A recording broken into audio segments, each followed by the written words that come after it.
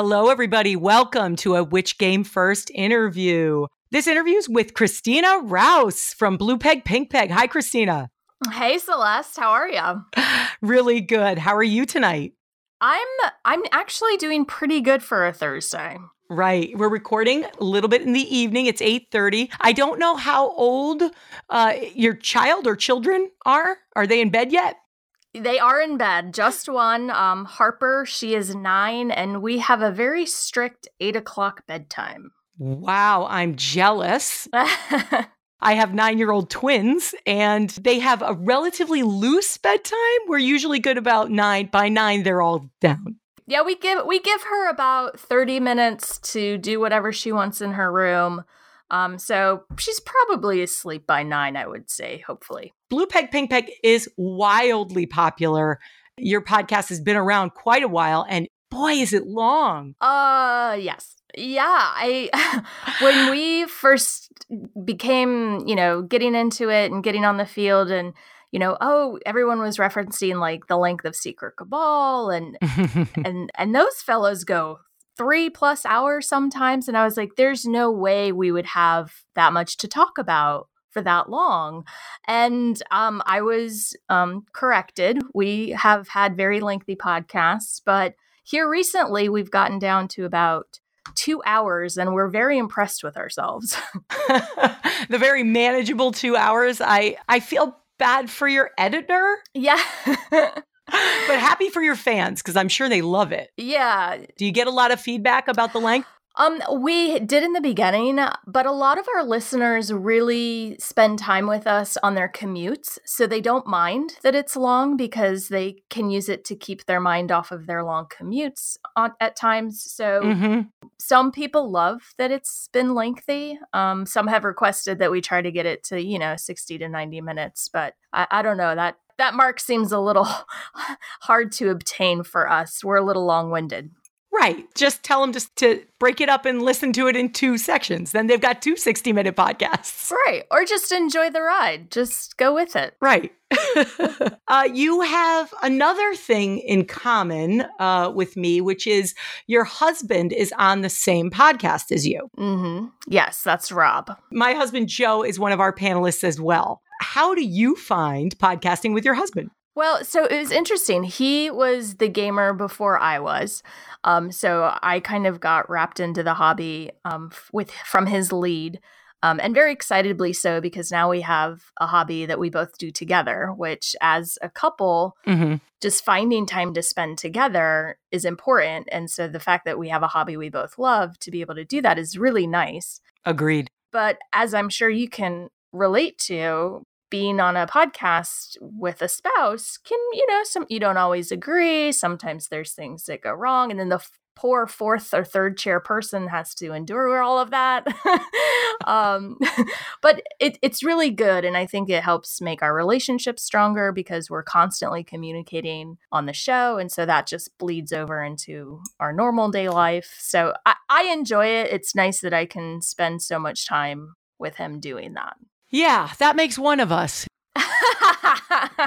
No, my husband and I came to gaming together. We actually met at a game store. Oh. Yeah, I was playing a D&D game, and he was just this guy who sort of showed up and hung around for a while and was eventually invited to play with us. Nice. And then we both have a passion for live action role playing as well. So it was really nice. I think I made it a priority to pick somebody that was inside that hobby. For me, that was a priority for me.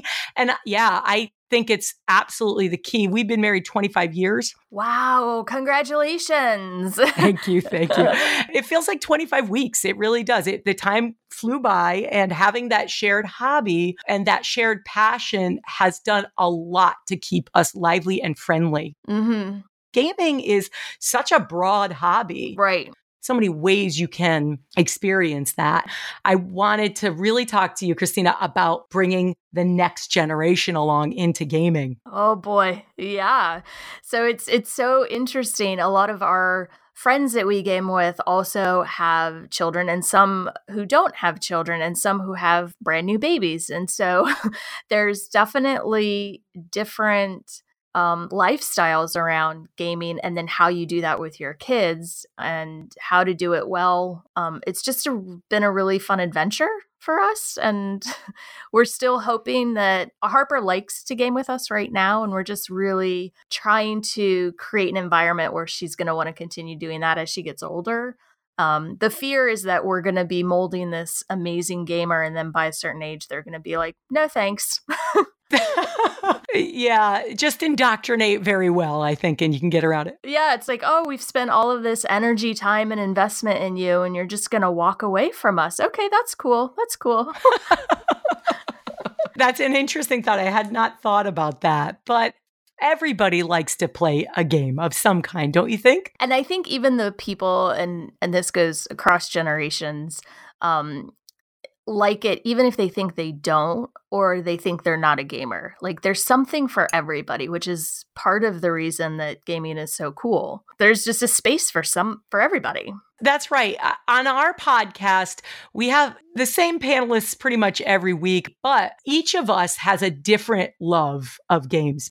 Do you find that among your own panelists, you have a broad range of interests? Do your husband and you like different types of games? Yes, all of our panelists definitely have a niche, either whether that's a mechanic or a theme that they enjoy more than others. And then thankfully, Rob and I actually have very similar taste in games. He probably would like to spend more time on heavier games, a little crunchier games, ones that take, 6-7 hours of your day. I can entertain those every once in a while, but I really liked I enjoy the tile-laying game, the abstract games, things that you can play in, hour and a half. And then our other podcast host, Jeremy, he really likes games that are storytelling games, thematic games. So we do have different niches, which is nice because I'm sure like you all, your listeners align with at least somebody. Yeah, and they get to know who they can trust for what type of opinion. They start to then relate maybe to one of you and know whether or not, like, if Ed liked the game, I know I'm going to like it, that kind of thing. Right. So let me ask you about Harper. What are her favorite types of games? So she's definitely going to be her father's daughter when it comes to gaming. Right now, she's really big into Marvel Legendary. So I think he's trying to create this deck builder gamer, which is great because I enjoy those games too. There's so many skills to be learned from deck building. Right. And so she's also very big into Pokemon right now. Not so much playing the game quite yet, more of just collecting the cards, how many she can get. But she does like that idea of acquiring things and then building something of it to be able to do something with it. It's been interesting to see her evolution of her interests. We just got Clank Legacy. And we're going to start playing that as a family. When she was told she could name her character, she about lost her mind. So I think we also might have a little D&D player in there that we have not tapped into. Yeah, I think so. And of course, I heartily endorse bringing her into Dungeons and Dragons. Yeah. Do your kids play D&D? My son, Max, is a hardcore D&D player, and the other two really don't have a choice. Okay.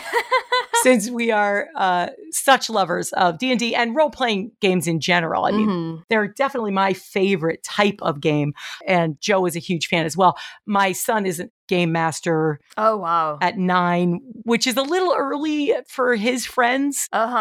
So he's ends up doing a lot of explaining and a lot of character building with them. But he's on board. My daughters do love the idea of building characters and naming them and designing them. My older daughter's 13 and she's a cartoonist, so she really enjoys drawing her character. Oh, cool. Yeah, we haven't quite tapped into the D&D world, but our co-host Jeremy said that he was going to run a campaign. His daughter is about, I think, well, she's older now. She's 15. He was thinking about doing a one-off for the younger kids. So I think Harper might be into that. I found it to be a real surprise what they bring to the table. So it's been a delight just bringing younger kids in and running a style of D&D that I haven't played in years and watching Max make all the same mistakes I made when I first started playing.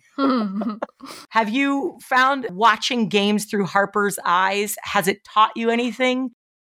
So what I loved exploring with her was seeing the switch between doing the actions, just, playing out the actions that you can do in a game, and then starting to understand strategy. I think that was really cool to see develop. And it was probably, I'm trying to think the game that we saw it the most.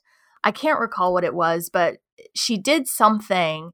And I was like, oh my gosh, she's not just taking her turn. She's like thinking about how to win this game right now. And it was just super cool to see that, because it's not like it's announced, like, now I know how to do strategy in board games. Like, they just woke up one day and now she started to do it. So I loved that. I loved seeing the inner workings of their brains just kind of firing and starting to figure things out on their own, just from experience and just from playing, rather than a parent telling, like, well, actually, you should do this, because if you don't do that, then you're not going to, Right. Yeah, exactly. Them just doing it on their own is just so cool. So I really enjoyed that part of seeing Harper grow, of just her taking that initiative of figuring out how she can beat us, which she has done multiple times. Yeah, that's great when they can finally get to that point where you're playing the game without making it easier for them. It's a real delight. Yeah, I'm excited to see how she evolves again, and then just how we can help support her through that. We've been pretty cognizant of not trying to force a lot of games on her, because I think that's how you end up with maybe that kid who eventually says no thank you, right? When they're asked to play. And we just want it to be something she's into, rather than something we feel like she has to do because we do it. That's been fun too, to kind of just see her slowly start asking to play games, rather than us say, hey, we're going to play this. She started to request playing on her own, which is fun. So you say she's getting into deck building now. What is her favorite game right now? Marvel Legendary is probably her favorite game right now. So we play a lot of Fabled Fruit as a family. That one's really fun and interesting, just to see the choices she makes as what cards she wants to get into her hand and try to figure out. So those two, she requests to play Thanos Rising all of the time. She's a big superhero freak, so anything with that theme in it, she will play in a heartbeat. So she requests to play Thanos a lot, only because she likes to acquire all of her Avengers. So those two have been taking up a lot of our time as of late. How about old time games that you played when you were a kid? Were there any that you definitely wanted to introduce her to? Yeah, so as a child, our family gaming was probably the very norm of everybody else. We played Monopoly, we played a ton of Pictionary, and just those were like reserved for like family game night, people sitting around the table. So it wasn't so much the specific games that I wanted to expose Harper to. It was more about the experience and the purpose behind the games, which was getting the family together and spending time together. So there wasn't anything that I played as a kid that I was like, oh my gosh, Harper has to play this. I must see my prodigy child, like my child, play this game. I must pass along this legacy. Yeah, the tradition must follow through. It wasn't so much of that. It was because, again, we weren't hardcore. I wouldn't even say a hardcore gamer. I wouldn't know what that definition is. But and let's face it, board games kind of stank back then. Yeah, like there weren't a lot of options. I mean, you had Monopoly and like Risk and Scrabble. We played a lot of Guess Who, which there are games now that emulate that same mechanic and theme, which is interesting for her to play those, more the deduction games. And I think definitely some mechanics of those, you have to wait until they hit a certain age because just brain development. Yep. But I was in an antique store and I found the game Booby Trap, which is essentially wooden pieces, pressured into this little square of a board. And as you pull them out, the spring load gets shorter and shorter and you have to try not to trigger it. Oh, yeah. She loved that. She loved that game. Just those activity kind of games. Yes, they did have clever mechanical games. I'll give the 80s and 70s that. Yes. Right. Well, and speaking of the battery games, I recently, last spring, played Mall Madness that I hadn't played in decades. And I was just like, Harper needs to play this game. And that would probably, I don't own that, but if I did, I would feel nostalgia if she played that with me. Yeah, I love playing Cosmic Wimp Out with my kids. That was something I loved as a teenager. And my husband is a huge word guy, so Boggle is a must for us. Other than that, yeah, there was not a whole lot. So I hear you in not having a whole lot to pass on. Yeah, and now there's just so many options that it's like, yeah, it's going to be really fun to see, like, as, when they're adults of like, well, when back in my day when I was a kid, I played, all Dixit, and people are going to be like, what are you talking about? Like, what is that archaic thing? They'll be like, remember when games came with apps? Right, right. My game had an app timer. It was the coolest thing ever. Yeah, I had to move my pieces across the board by myself. Right. Who knows what they're going to be like later? Right. Christina, would you like to play a game with me? Oh, yes, always. I always say yes to games. I should ask what kind of game before I commit, but I will commit full-heartedly without asking. You can trust me. I feel like I can. And actually, the guy you need to trust is our game designer, Mikey G. Okay. He's one of our fellow panelists, and he came up with this game called Likely Story. Okay. We're going to go back and forth. We're each going to say one true fact, one fallacy about gaming, and preferably about our kids gaming. Mm-hmm. And the other one has to guess which one is true and which one is false. Let's just say you guess the true one and you get a point. Okay? All right. Sounds good. All right. I'll go first. Okay. All right. One of these statements is true. One is false. This is about Dungeons and Dragons and my kids' D&D characters. Okay. My son Max plays a sorceress named Giselle who dresses in a special full plate mail suit of armor. Okay. And the other is my daughter Titi plays a wizard named Ethan who is an elf and wears a t-shirt with a giant nose on it that says I heart gym teachers. I want both of these to be true. I'm going to have to go with your daughter Titi being the true statement. Correct. Yes. Ethan the elf wizard is the correct answer. Yes. I see that. Like, that's the minds of kids, right? Yes. All right. So I'll go next. So as I mentioned, one of Harper's games she requests a lot of lately is Thanos Rising. And my parents were in town and they are not much of gamers. So her favorite character in Thanos Rising, well, her favorite Avenger is Black Widow. And my mom didn't quite understand that it was a cooperative game.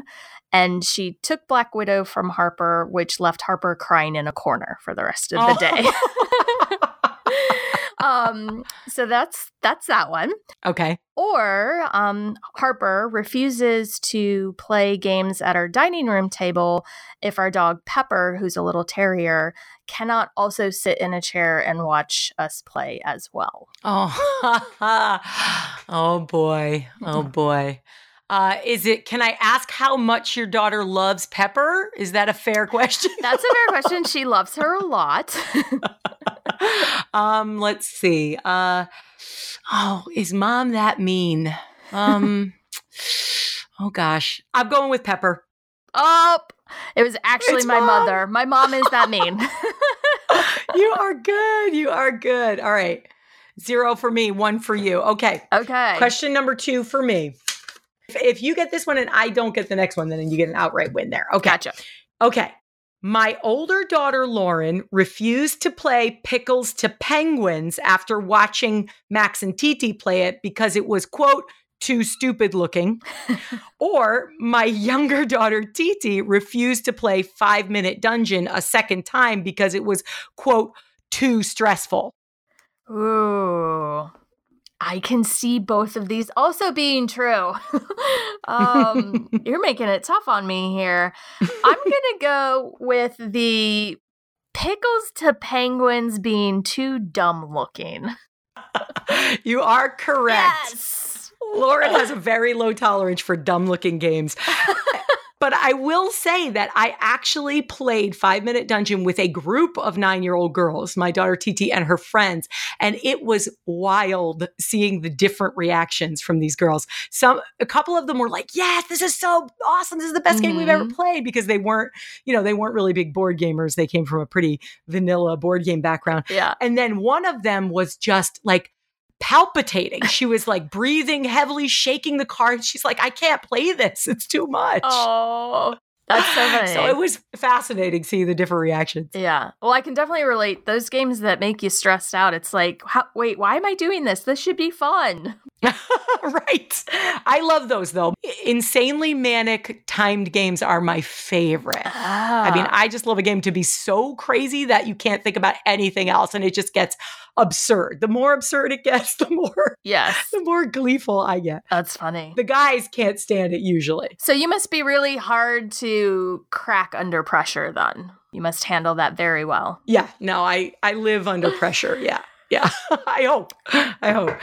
Please don't take that as a challenge, anybody this out there. Yeah, right? Your boss isn't listening, are they? All right.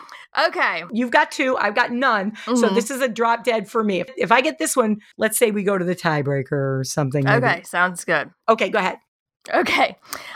So since Harper was little, probably about 2, maybe a little younger than that, Harper and Rob have traditionally, every Sunday that we have available, goes to the local coffee shop and they play board games for a period of time. Fun. Or Harper, one time we were playing a game I will left unnamed, accidentally ate one of the player markers thinking it was candy.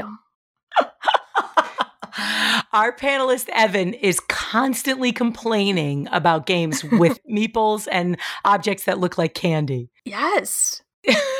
We played this one game where there were pastel camels meeples, and he was like, oh, these just look like candies. I want to eat them right now. Yes. We played ones with meeples that look like dots, the dots candy the other day. I think we put that one up on our Instagram.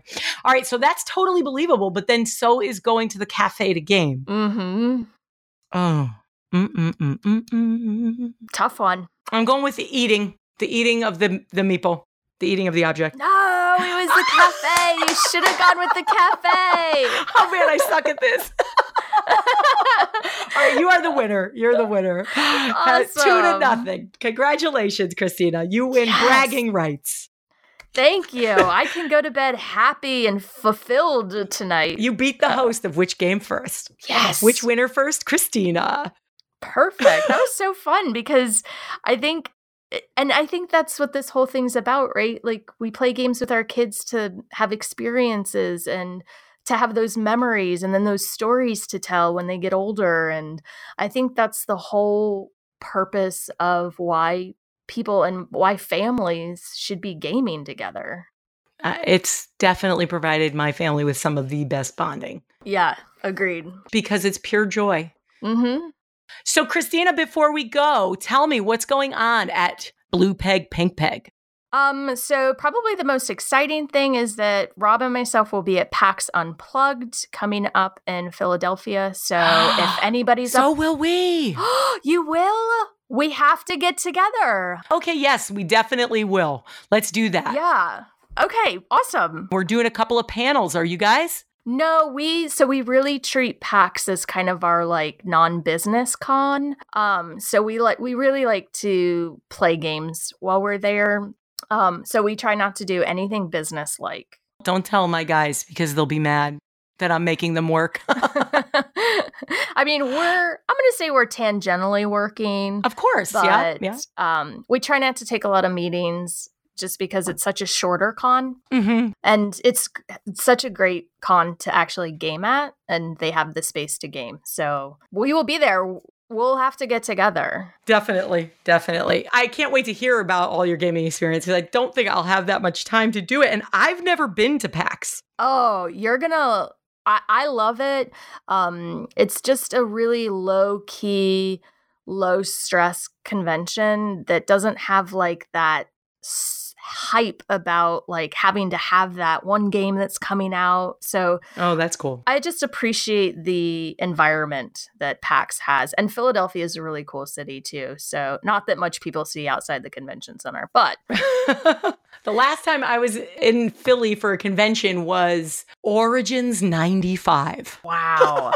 So I can't wait. Wow. I'm looking forward to it. And this PAX is literally called Unplugged. So you're right about it being a chill vibe. Yeah. Like it's just, it's a lot of people that have gone. This will be our third year going, right? Mm-hmm. Yes. And everybody says the same thing. Like it's just low key. They can actually get a lot of games in, and it's growing. So I'm interested to see how the progression of this convention either builds or tries to stay pace with Origins and Gen Con and all the other ones. Yeah, me too. I feel like it's on the rise. Yeah, for sure. Anything else, Christina? No, if anyone's interested, if they haven't checked out our show, they can find us on Facebook, Twitter, Blue Peg, Pink Peg. If they're just want to hear me, which, you know, I'm preferential to myself as well. Of course. I'm on Twitter under BPPP Piranha Pig. There's a story behind that. And it's D&D related, right? Kind of. Rob, side tangent really fast. Rob wants me to play D&D. And I told him that, yeah, and I have this character that I want to be. And he was like, no, you can't do that. And I was like, I'm pretty sure I'm allowed to do whatever I want. And he's like, that's not quite entirely true. So the whole character I had built was a scout that has a bag on its back full of piranha pigs that shoot out of a cannon. And he just told me that that wouldn't work out. So piranha pigs are it's our mascot for the show. Now, was he the GM? Well, no, this was us just talking before we even played. Yeah, tell him to mind his own business and tell him it's between you and the GM. Yeah, when he told me I couldn't do that, I was like, well, I guess I'm not playing if I can't be my character. So my character is yet to see the life of a D&D game. Really? The Piranha Pig Cannon? You're welcome with your Piranha Pig Cannon anytime in our D&D games. Anytime. Thank you. Yeah, it would fit right in. I feel like anybody would want that scout in their group. Yeah. Yeah. Especially if if that cannon has a good trajectory and nice distance, I want it. I want it with me. Right? And piranha pigs are very loyal, so they come right back to me. Like I shoot them, they do what they need to do, and they come back. And how are you at rolling a D20? Good? Much better than Rob, so I feel like You're in. Yeah, I'm in. Christina, thank you so much for joining us. What a pleasure to have you. Yeah, this has been a blast. I love it. Christina Roust, everybody, from Blue Peg, Pink Peg. All right, bye, everybody.